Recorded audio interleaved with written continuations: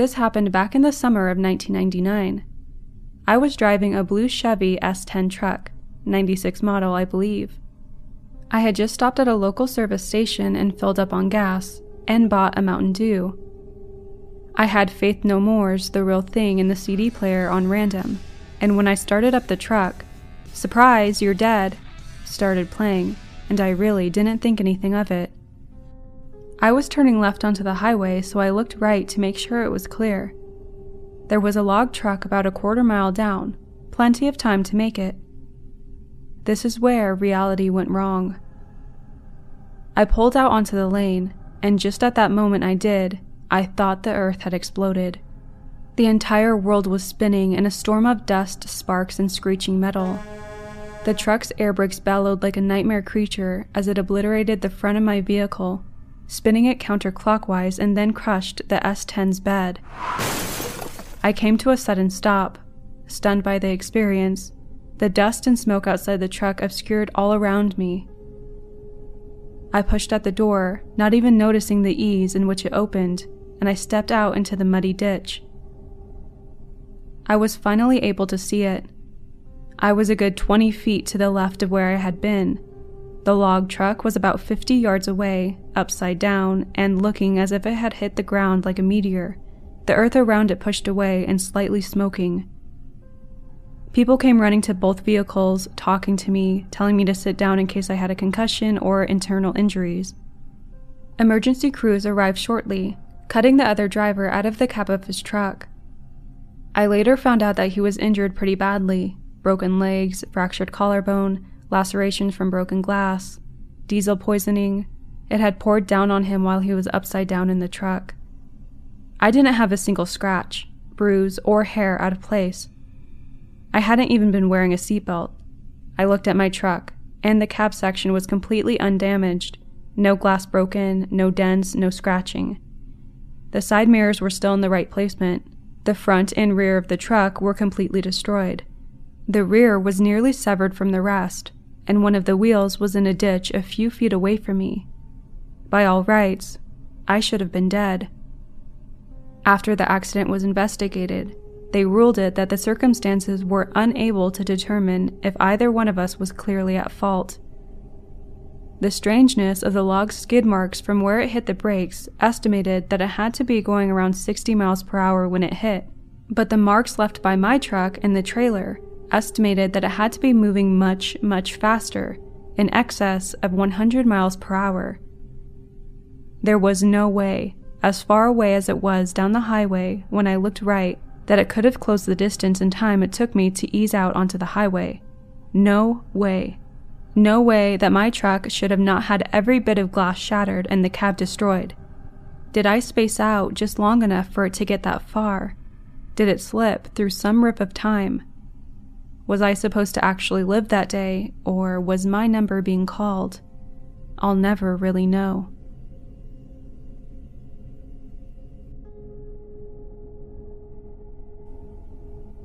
I have never been a great timekeeper and was often late for things. This particular evening, I had to arrange to take my girlfriend to the cinema, but I had got home from work a little late, and by the time I left home after getting myself ready, we didn't have long to get to the cinema before the film's start time. I jumped into my car, a 92 Fiat Punto, which was extremely common in the UK at the time for young drivers, as they were cheap to insure, and put my foot down a little to try to claw back some time. I turned a corner a little too fast onto the last straight road to my girlfriend's house. To my surprise, the road was clear of traffic this evening, so I kept going a little faster than I should. I reached down to skip the track on my stereo and look back up, and I suddenly see halfway down the road a figure had appeared out of nowhere. The figure stood in the middle of the road, holding his hand out for me to stop. As I get closer, I noticed it was a police officer, and I thought, oh shit. I slowed my car and I pulled over to the side of the road to stop. I opened my window and the officer walks to me, and he asks me in a stern voice to exit the vehicle and come to the back of the car. I got out as instructed, and he starts asking me questions. Where I was going, where I was coming from, how long had I been driving, the usual. He then asks me about the excessive speed on the road, and I apologized and explained that I was late picking up my girlfriend. Not that it was an excuse, and I expected him to give me a ticket on the spot.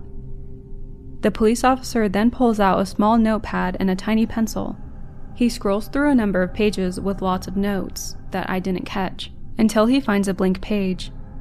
As his head was down, looking at his pad, he asks me for my number plate.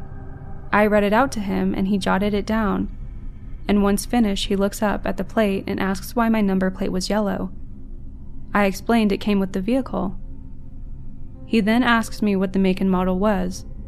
As mentioned above, it was a Fiat Punto, to which the officer said, "Never heard of that model before," and he added it to the notebook. He puts his notepad and pencil away in his jacket, and it's at that point that I notice his uniform. It wasn't the type of uniform we had in the early 2000s in the UK, but rather something much more old-fashioned from the 50s or 60s. The helmet, buttons, and boots, everything was in pristine condition. The officer then explains he would take his notes back to the station this evening, and that he and the other officers would keep an eye out for me in my speeding. He then said I should also get my rear plate changed back to the standard black color, otherwise I may get a fine next time. He then gave me a warning and wished me on my way. I jumped back in my car, put on my seatbelt, and look in my rearview mirror as I pulled away. I glanced forward for a couple of seconds and then looked back in my mirror, and the officer was gone. I had a clear view of the road behind me on either side, as it was a straight road, but the officer had vanished into thin air. It wasn't until I got home after the cinema that I started thinking about what happened, and something didn't match up. My first thought that it was someone in a fancy dress, but the uniform was much better quality and well looked after to be a cheap fancy dress.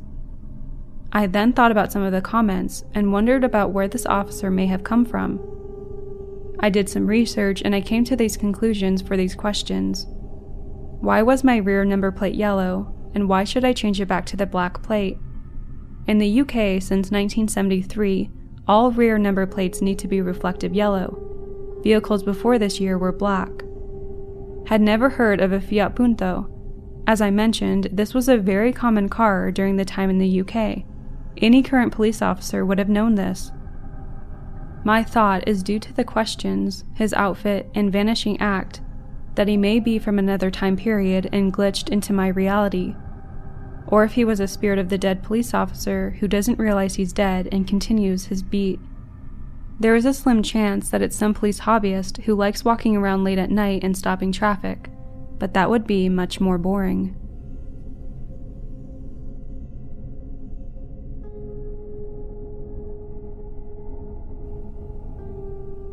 This happened just before lockdown here in the UK. My parents had bought a barn conversion up on the coast of West Wales, and those of you who know the area know how narrow the lanes are and how isolated it can be. My dad and I decided to go to the local Morrisons, which is about a 25-minute drive away from the house, and consists of mainly country lanes and back roads. It was getting dark, and my dad was driving slightly too quickly for the conditions in his Range Rover, which takes up the entirety of the lane. There's only about half a foot on either side of the car when this tractor appears out of nowhere when we make the bend to go over the bridge. My dad slams on the brakes and I close my eyes. We were going about 50 miles an hour and the tractor was so close that there was no way we could have avoided the impact. But rather than crashing, our car turned off completely. We had a complete electrical failure, and when opening my eyes, the tractor wasn't in front of us anymore. Rather, it was behind, still moving down the road. My dad's car turned on by itself, and we both looked at each other pale-faced. There was no way it could have gotten around us, and there was no way we could have avoided impact.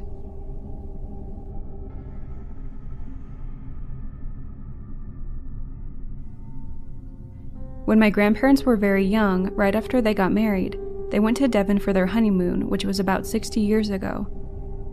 Now, they'd been to Devon many times in a similar spot, and they were reasonably familiar with the area. They decided to go on a stroll one afternoon down a forest track. After about half an hour or so, they stumbled upon a gorgeous old worldly tea room, and so they decided to go in for a little snack. My grandmother had a tea cake and my granddad a scone and a pot of tea between them both. They particularly enjoyed the tea and asked what brand it was so they could purchase it for themselves. What struck them the most about this quaint little tea room was how old-fashioned it was. Even the waitresses were wearing uniforms, which seemed a little out of date, but were still very smart, and everyone was busy working hard. They spoke again to their waitress, paid, and complimented how wonderful it was. After about a week, they decided to return because they had enjoyed it that much, and they were eager to get another cup of tea. So off they went down the path, and they took every single step exactly as they remembered to get to the tea room. When they finally reached where it should have been, which wasn't difficult to remember the route, they came to a dead end. No tea room, just a wall of row upon row of adult trees. They just couldn't understand it. It was impossible. They had followed the route perfectly, and yet there was no sign whatsoever of this tea room. Confused and dumbfounded, they wandered around the woods for a bit more, putting it down to their own silliness and getting lost.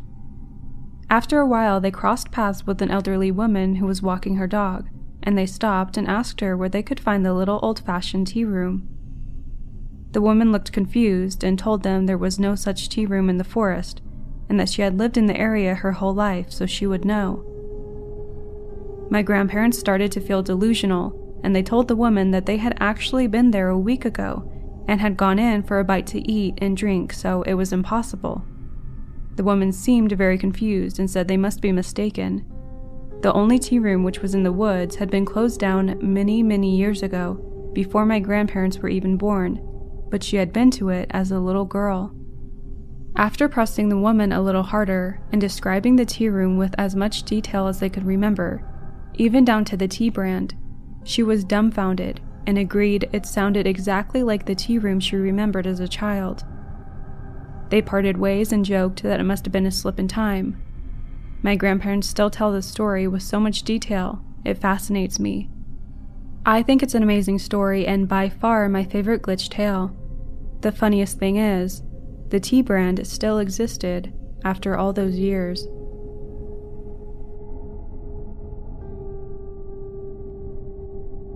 This happened years ago, but I still remember it like it happened yesterday. I was with my boyfriend at the time, waiting for a bus on a really long main road. As we were waiting, I happened to see an old lady walking in our direction from ages away, and something about her caught my attention. She was small and old, but was hobbling towards us so quickly, and with what seemed to be such purpose. I don't know why, but I just felt like she was looking straight at me, even though she was kind of far away.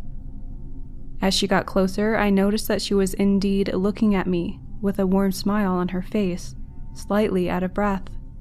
She was just full-on staring at me. She crossed the road and walked straight up to me as if she had known me for a lifetime. She put her arms on my shoulders and told me, "You are the sole proprietor of your own body." She just stood there smiling at me.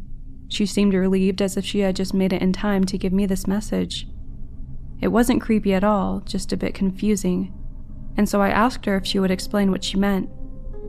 She simply said, "Nobody can touch you if you don't let them, my dear. It's your body. Nobody can put their hands on you if you don't allow it."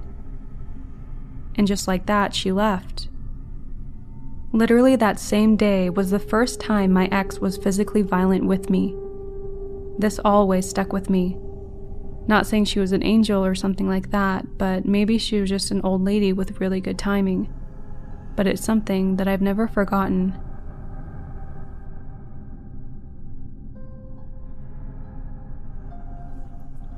I worked in a different town from where I lived, about 60 miles away from my house to my job. I was the only maintenance employee at this 72-room hotel. I almost always wore my ring regardless of what task I was doing, as my mom gave it to me, and it holds quite a bit of sentimental value. I know I had it that day, as I took it off when I had to add more bromine to the hot tub feeder. I was pulling weeds outside with my gloves on, and when I took my gloves off, my ring flew off with it. I was standing in the landscaping rocks and I heard it. I start looking in the general area it fell off, and I couldn't find it. It's gold and these rocks are white, and fairly flat. I gave up and decided that it was under some rocks, and I just had to get a metal detector to find it tomorrow. I didn't think anybody was going to go digging in the landscaping rocks anyway. I got home later that night, still thinking about the metal detector, and then there it is. My ring. It was covered in dirt and everything, and was sitting on the chair that I always sit in.